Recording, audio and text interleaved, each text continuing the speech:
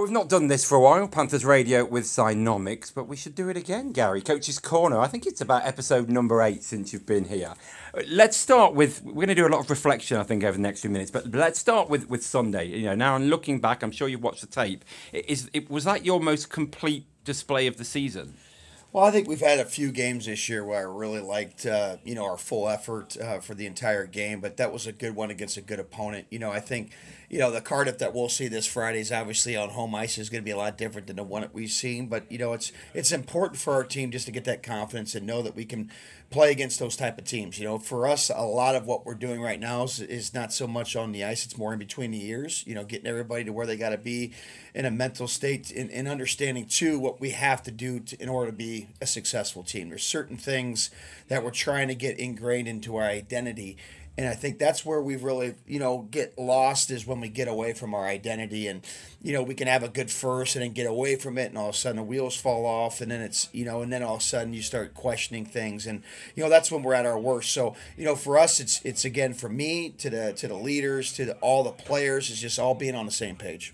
It's interesting. You talk about you getting the lead because on Sunday you went bang, bang, 2-0 near the end of the first period, but then never took, Cardiff never looked like getting back into that game once you'd had that 2-goal burst. Well, we got better too as the game went on. I thought we had a strong second period, whereas the night before in Sheffield we had a really crap second period. So they took the momentum, right? So momentum's a tricky thing. Once you get it, you want to make sure you ride it. You want to keep your foot on their throats, and that's where once we get it, we let off a little bit, and then they start getting momentum, and then that's why we've been in a lot of overtime games and tight scoring games. Sometimes we haven't really thrived on those momentum bursts. And Sunday we did a great job with it, but listen, it's still young in the season. We're now finally almost healthy. And I'm knocking on wood right now.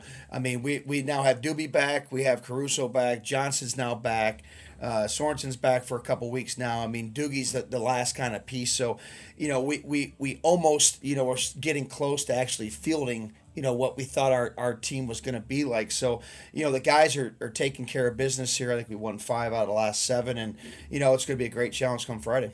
What about for you personally? Because you've spent a lot of time in the East Coast Hockey League and you've had your other, bits that you've done, of course, when you went over to South Korea. Has it been harder in the Elite League than you expected, or did you? Because what I'm trying to say is we're perhaps not in the position any of us want to be, but personally, is it what you thought it would be, I guess is what I'm saying. Yeah, it is what I thought it would be. I think, of course, there's little nuances about the league that are different, but, I think the one thing, that Omar and I, Omar especially, I mean, we worked so hard, since the spring when Omar took the job in all aspects to really try to build the momentum during the summer.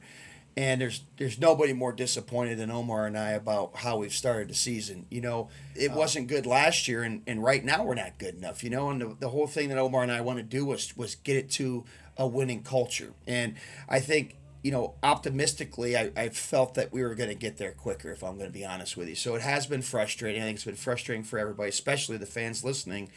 But, again, there is sometimes growth through pain. And we've experienced pain in several different ways this year. And I feel like if we come out on the right side of all this stuff, we can really get hot and be a very difficult team to play against down the stretch. And that's what we're trying to get to. And we talked a few times about identity, and you've been clear that you want the team to have an identity. How hard as a coach can it be to mold an identity? Well, again, that's it can be very challenging depending on, the group, right? So, at the end of the day, the coach is in charge of the messaging and he's in charge of making sure it gets across, right? So at the end of the day, the buck stops with me, and that's where I always feel. I always feel like the wins are for the boys, the losses are on the coach, and that's just, what you sign up for as a head coach. But, I think, again, Sunday was a perfect example of how we got to play with and without the puck, especially. I mean, we have to get an understanding that we're a better team when we have the puck on our stick. So, turning the puck over and throwing blind passes into the slot instead of actually holding onto the puck and making other teams defend, that doesn't lead into what our team is built for. We have a lot of talented forwards, but like I keep telling the guys, if you're not scoring, it's because we don't have the puck on our stick. Why don't we have the puck on our stick? Because we're doing things that don't make it easy to have the puck, like turn pucks over, not put them in the areas that we're supposed to be doing. So, this is just all of us, again, when we're on the same page, it can look good. And when we get away from that, that's when we run into trouble. And again, no team's perfect. Every team's going to make mistakes. It's just the amount of those mistakes that we make during games is the frustrating thing. When fully fit and when fully on form, have you seen enough now, like the game in Cardiff, the game at home to Cardiff, to see that this team can compete, on the same page as Sheffield, Belfast, and the teams at the moment like Guildford who are near the top? Yeah, listen, we haven't seen Guildford since the beginning of the year, but I watch all the games around the league, and Guildford's a perfect example of they just have a team. They do the same thing night in, night out. They do it for 60 minutes, and they have success. There's nothing that they're going to throw at you that's any different. They do the same thing, and they just buy into it, and they work, and they don't beat themselves. I think that's the one thing when you watch a Guildford team, they take care of the puck. They block shots when they have to. And that's what good teams do. For us, we can do that. We can do that too. It's just a matter of doing it consistently and making sure that we all hold ourselves to that standard. I wonder also, and I think we touched on it at the start of the season, how you're finding sort of the highs and lows, and correct me if I'm wrong, but in the East Coast Hockey League, a defeat probably isn't as devastating as maybe here where you're looking at that league title. Let's talk about league play. So a win, fantastic, but drop points is very crucial. Is there how do you find that context maybe from this intensity of league night in, night out to what you probably experienced in the coast? It's a good question, but for me as the coach, I'm solely focused on getting us playing the way that I envision us playing, and we're still not there yet. So until that happens, and I see that, through a 5-game stretch of games where we play the game like we're supposed to play, then I can start looking at some of those other bigger picture things.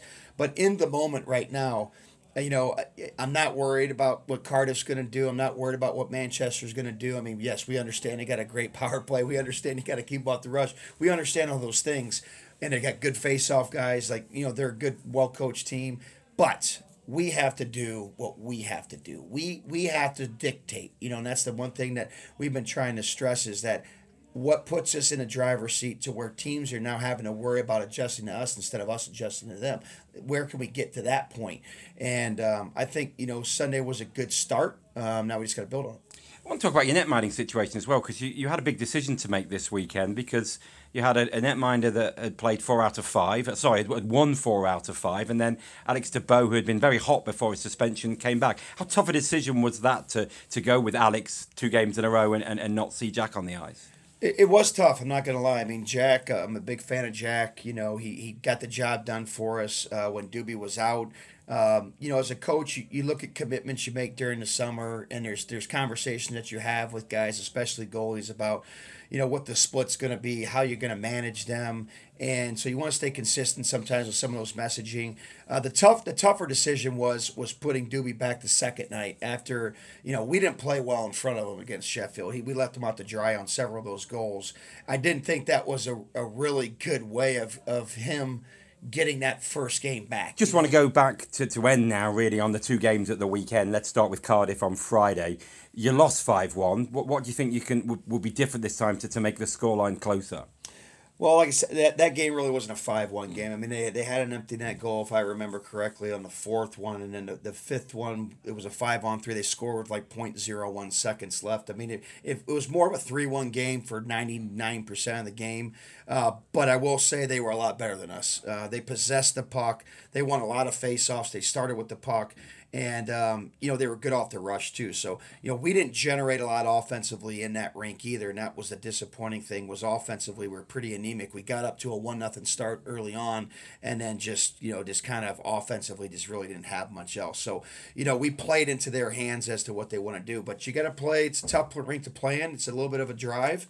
So you got to make sure you have a good start. I think that's the most important thing, is you got to make sure you have a good start. And so you get that belief going in the room.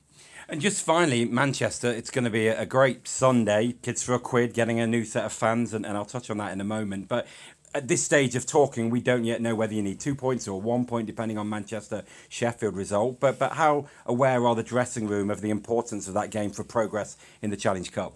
Yeah, they're going to be aware of it. We've talked about it a little bit, but right now our focus is on Friday against Cardiff.